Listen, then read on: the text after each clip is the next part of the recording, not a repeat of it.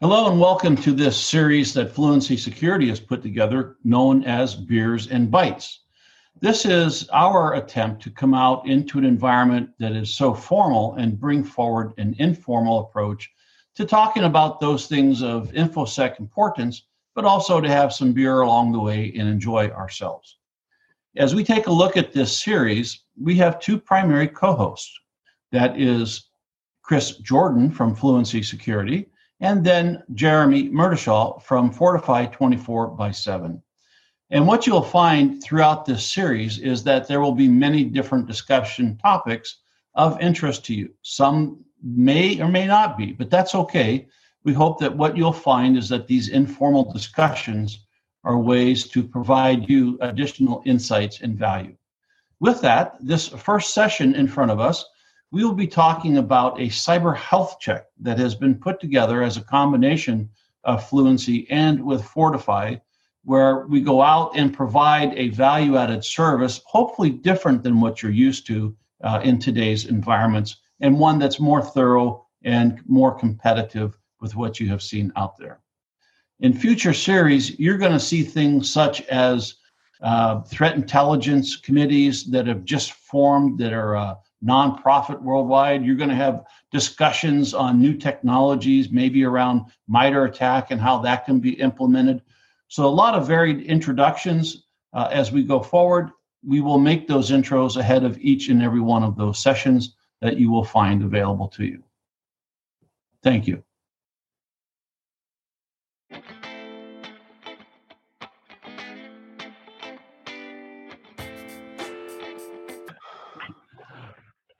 All right there. Welcome, ladies and gentlemen. What we are presenting here today is a new episode of Beer and Bites, hosted by Chris Jordan of Fluency Security and Jeremy Murdishaw of Fortify 24/7.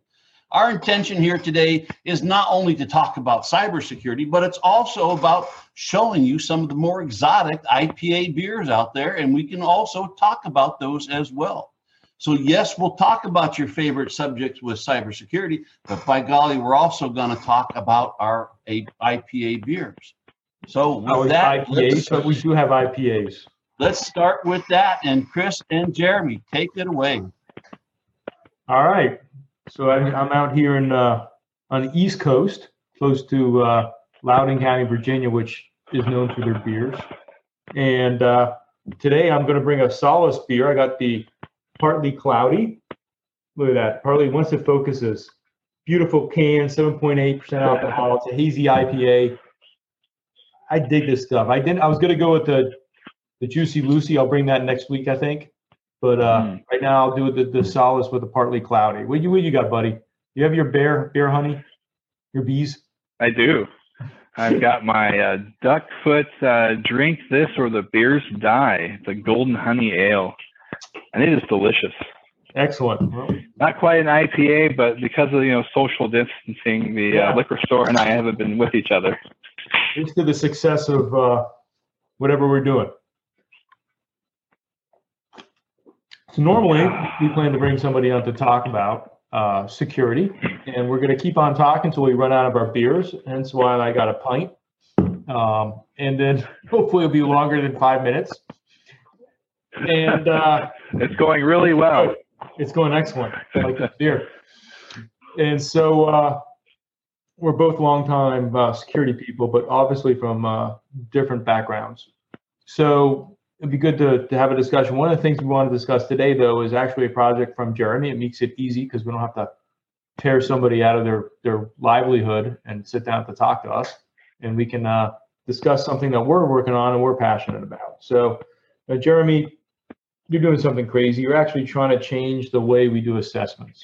So we got this idea of a cyber healthcare or health check, and it's both active analysis and passive analysis. In other words, you're going to be just doing more than a Nessus scan. Nothing wrong with Tenable and all the work that's been done out there, but trying to add something more to it than just a scan and the results of the scan and getting rid of the false positives of the scan, right?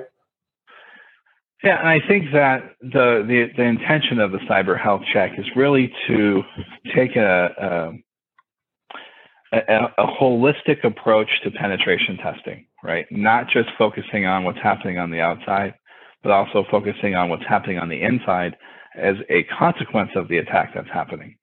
Really as a way to validate the financial investment that you've made in your security architecture is doing what it's expecting to do, or that your MSP who's monitoring your security logs is seeing what they should be seeing.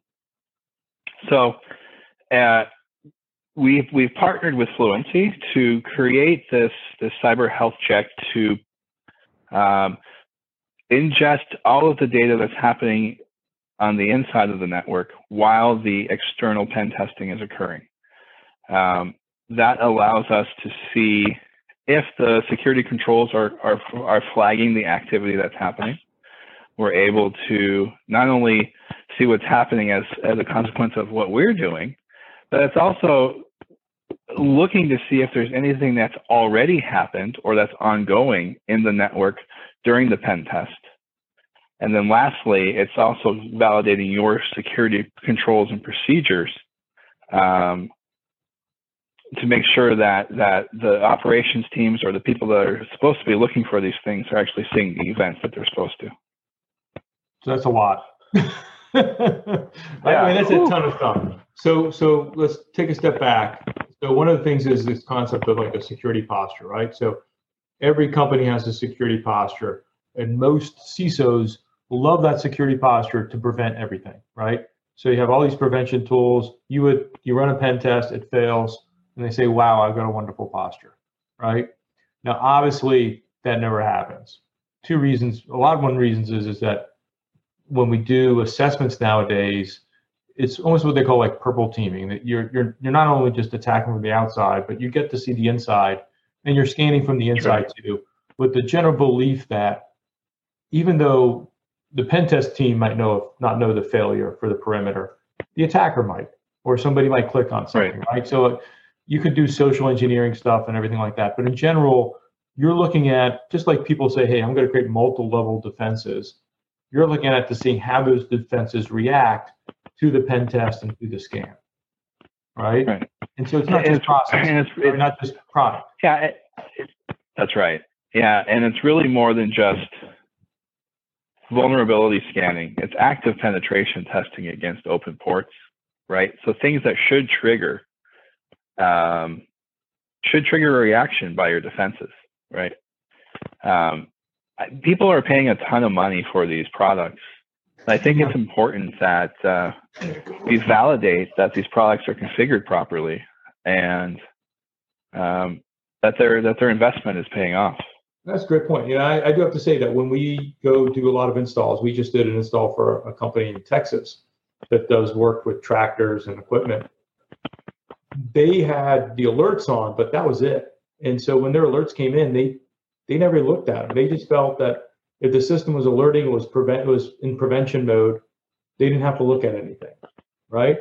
And so a lot of times, products can do a lot more than just, hey, I'm alerting and preventing, right? There's a lot more data in there than just that. There's also gaps, right? A lot of alerts don't tell you who the user is or what the device is. So you got to do a lot to see if you have the ability to chain that data back to the problem. So I'm used to really the defensive part of it. Now, the pen test stuff, man, I'm old in the pen test stuff. I mean, I don't even want to say the type of tools we used.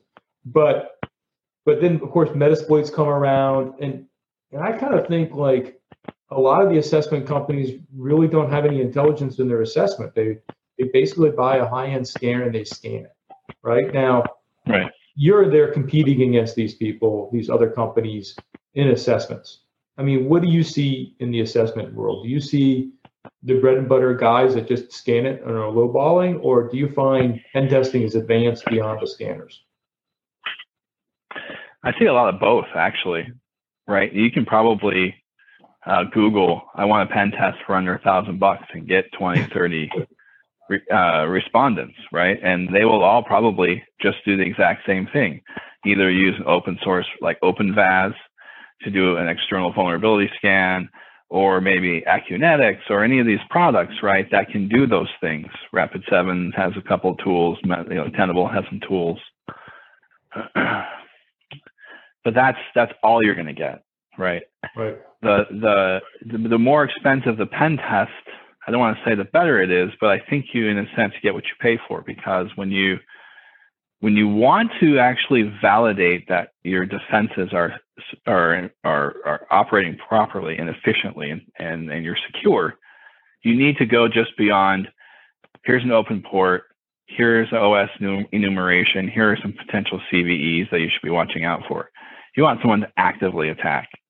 But it's without seeing how your systems are reacting to that attack, you don't know if, even if this intruder, let's say the pen tester doesn't get through, that doesn't mean that somebody else couldn't, right? But if you're not seeing the result of that failed test in your logs, then you won't know. You won't actually know when someone does get through. Yeah, that's a great point. So that goes back to the cyber health check, right? So what you're really saying is that I can go through and do my scanning and my analysis, and I can say, hey, here's a list of my vulnerabilities. But then you have to say, you know what, from your security posture, what did your network do or see when the attacks were going on? How did the posture itself react to the attack, right? So were there processes in place that said, hey, when this alert went off, do this, like a playbook? Or even just the people in general, how did the people in general respond? Now, I know a lot of companies, they'll do a pen test and they won't tell the MSSP a pen test is going on, right? That's right. Their favorite thing to do. Sometimes it backfires and the poor MSSP is getting tons of alarms and they're freaking out and they're calling up. And other times they don't see it, obviously, right? But we've had that experience. Yeah, but is it the fault of the MSSP? If they're not getting the alarms they need, is it because they didn't push the client to say, give me more data? Or why do you think that exists? Do you think it's because the MSSP is bad? Well, obviously there's some bad MSSPs out there, right? I'm not going to say there aren't, but is some of it just the fact that the client doesn't have enough data that's passed on to the MSSP that they have the ability to validate or analyze the data? It could be. It could be a number of things. It could be a misconfiguration.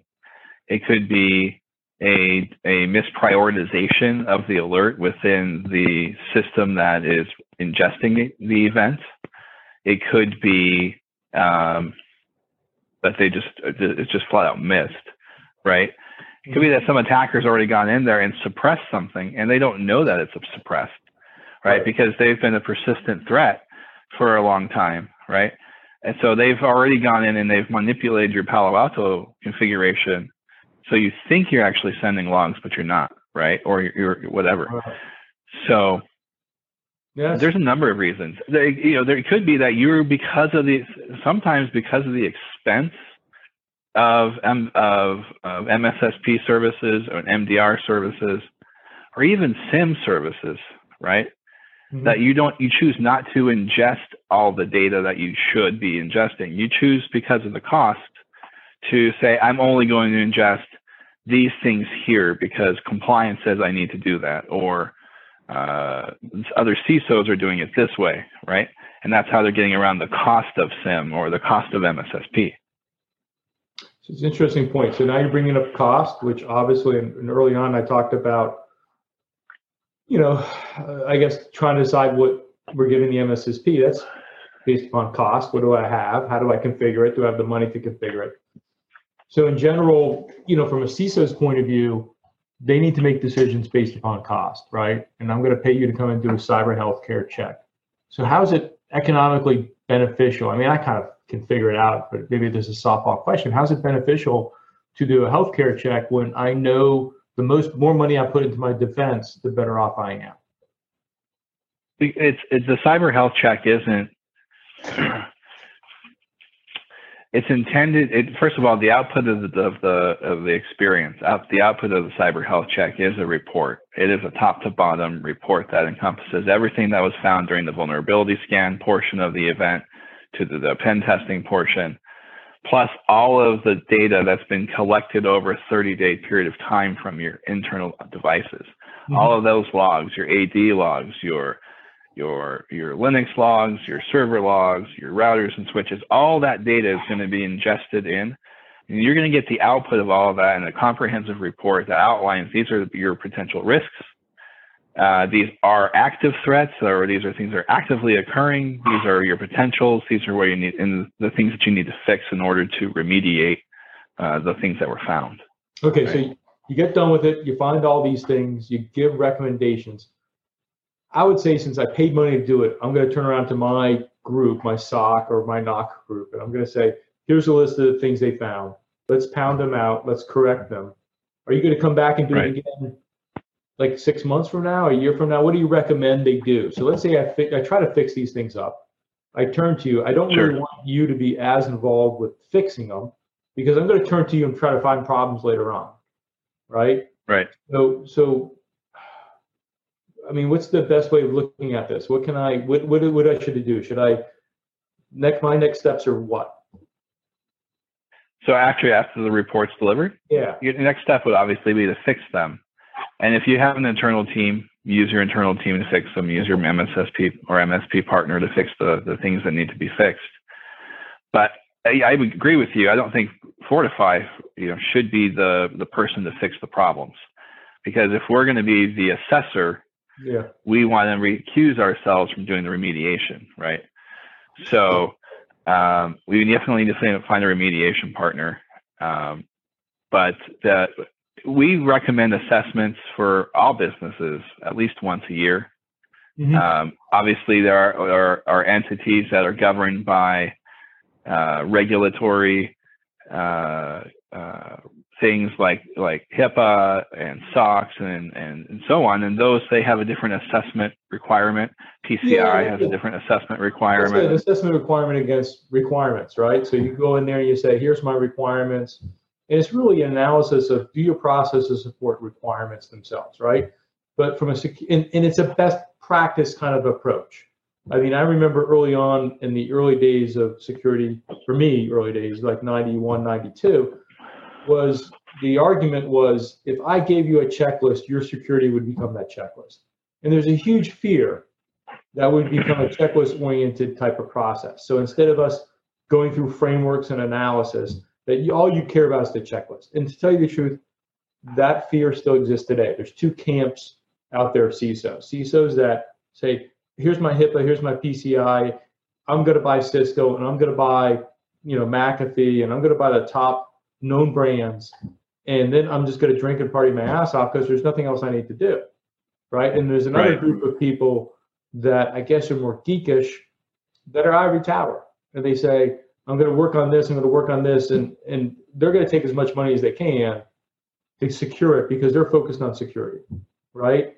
Right. And the big fear from the upper level management is, well, if I get that kind of guy, I'm going to be spending more money than I need, right? Because one of the things I tell my people is that security is a leaky boat. All I care about is crossing the river. I don't really care, as long as I don't sink, I don't care how much water's in my boat, right? I mean, it's economically, I just want to make sure I can do business, because in the end all, security is to allow me to do business, right? That's true. But I think that's a dangerous thought process to allow there to be a leaky boat, right? Well, to allow it, but to an extent, right? But do I really want to buy another thing, right? And it's an argument of interest. I think that at least there has to be a low bar, and I have to say, hey, this is what I'm doing, and I know. Sure. Not only best practice, it's good, right? But your big fear from management is, you really need to spend that money, right? It's like, oh, that's a lot of money. I'll give you a good example. You brought up MDR, and that's a very awesome term, right? Managed detection and response. That's cutting edge, right? It's hot as could be in the venture capital world. But it's kind of an interesting twist, right? Is that, well, isn't MSSP good enough, right? I kind of like MDR because MDR talks about less of a facility infrastructure, more of an endpoint security kind of view of the world, right? Where you say, I'm going to recover that machine. You've got 3 basic products out there, and I don't mean to belittle Cylance and CrowdStrike, but you basically got Cybereason. I got the owl on my head, right? Cybereason, Carbon Black, and SentinelOne, right? Those are the big 3 on the EDR space. The event detection response or endpoint detection response, depending on who you talk to, platforms versus the traditional EPP. which is the pure prevention guys, the endpoint protection. And you know which product you have because I can bring up interaction with my endpoint from an admin point of view and recover that box remotely. And if I can't do that, I can't be an MDR because I can't do the R. Right. That's right. And that's unfortunately where a number of the endpoint products fall down, right? As you said, Cylance is a great product. It has a great ED. It has a great ED tool, and with some R capabilities, but it doesn't have that remote login, repair. It just has a number of reactive things. Yeah. Yeah, Stu did a great job, and I remember when George came out with CrowdStrike, you know, it was awesome because all of a sudden now that person could be at a coffee shop, and I was getting my alerts in the events, right? Cylance went down the whole thing about you being on my segment to get my data from you is gone, right? With these cloud-oriented capabilities. And let's go back to the cyber health check because I think it's I'm trying to mentally tie this back into it. Is that this is a good example of when I did my pen test and I ran this, right? A cyber healthcare check actually has to care about my mobile devices, my IoT, my cloud services, right? That's Not right. just a facility. And I think the days of facility security is absolutely gone. With the virus out right now, between stay-home workers, right? And with SD-WAN, which, you know, we're working with West Networks and with SD-WAN with Peplink, and what a industry that really needs vision, right? Because now you're talking about split tunneling and scattering of data, and you're trying to, your job is freaking wrangling cats. I mean, you're wrangling mice at this point. I mean, cats are nice compared to what you deal with SD-WAN, right? But it's a solution everybody's adopting because they have to, because the cost of traditional telco is so expensive. So how do you deal with that? Before you go too far, how do you deal with the new architectures in an assessment? Like if you have mobile and you have remote offices and you have cloud services, is that inside the assessment of the cyber healthcare? It is. However, there's some but there, right? Yeah, whatever it is, Amazon will has not to be let able you to hack them. I can give you a story with the U.S. government. They do not let you evaluate their security. They give you this exactly. They give you your SOC 2 Type 2 and say live with it, but they don't want you to burst their bubble and let them know how many faults they have between their containers. Yeah. Right. In fact, even when we're doing the assessment, the customer has to let Amazon or GCP or AWS or Azure notify them that there's going to be a test going on, so that they don't actually start blocking our traffic, which ironically is coming from Amazon and Azure, right? So the issue is that we need to be able to get log data out of the devices in these different fields, right? So if that is, let's say you're running an endpoint like Checkpoint SandBlast Mobile, right, on your mobile endpoint devices, then we can get syslog data or CEF data from there. If you have an MDM, we can get the data from the MDM and bring it into the assessment. If you have cloud servers, we can put a logger agent on and pull out the event log data from that machine. If you have cloud Linux servers, obviously we can configure syslog or syslogd to send the data to the assessment. Yeah, so that's what you're doing. So what you're doing right now is, I mean, you're going back to like our bread and butter, right? Collect everything. So right now what you're talking about is you can do a chain of evidence analysis without necessarily performing an attack, right? So you can go back and say, just based upon normal noise of the internet, can I see all your assets? Are your assets all talking to me? Can I analyze who owns that asset or who owns that process, right? Which is a big jump. That's right. Right? Yeah. All right, I'm getting near my end of my beer. Maybe I'm too quick of a drinker for you. Are you done already? Hey, I've got about 2 fingers. There you go. 2 fingers is good. So we're gonna have one day we're gonna have a show. We're gonna say I'm gonna have to get another beer. This lockdown is killing me. I have to tell you, like, you know how hard it is to find decent beer when they shut all the stores down? I mean, Yes. That and toilet paper. I was really lucky. Yeah. Yeah. Toilet paper I still haven't found. But I was really lucky. The Sunday before they shut California down, basically, my wife and I were able to go meet up with with her brother and sister-in-law at the Wolf Creek Stone Brewery in Pasadena. Oh, so you like? So we got movie lines, Fear movie lines. I'm a big, you know me. This is I moved away from my Fears movie line just so you wouldn't insult me on it again. So. No, I like it. I like Stone. Some of their like Arrogant Bastard, and that's just a little too aggressively hoppy for me. I like the hazy. I like the hazy. It's sweeter. I like the juicier, hazier stuff lately. The double IPAs. They're Yeah, I like the hazy IPA. Double IPAs. So, but I don't really. I think for our next show, I'm gonna definitely have a hazy to show you. I told you I'm gonna get you some Sweet Baby Jesus. Get you that peanut butter chocolate malt that they got up here at the Claw up in Baltimore. I mean, we have some people that I think drank a little too much when they decided to come up with the next flavor of their beer. Have you ever had the Samuel Smith's oatmeal stout? Love it. Oh my God, the Imperial oatmeal. That is pretty good. Yeah, it's Samuel Smith. I was going to say, Samuel Smith one is that's. It's delicious too. That was my first introduction into a real beer, and I'm like, okay, I just can't afford that at the time, Yeah. So to kind of wrap up, here comes Al. He's back. Forget about Al. I was going to try to wrap it up, Al, but since you're going to be the referee on this one, so did we cover any points that are worth it for a person that would actually have to sit through all this crap? I would say that was a great discussion today, guys, and okay. Not only about cyber health checks, right, but also about the beer. So as we look at the benefit of... Wait, show your beer. Show me how low we go at this place. No, you can't even see her. There you go. A Bud Light. A Bud Light. Bud Light. Some of us have similar things. That reminds me of the old Guinness joke about Mr. Coors and Mr. Anheuser going to Ireland.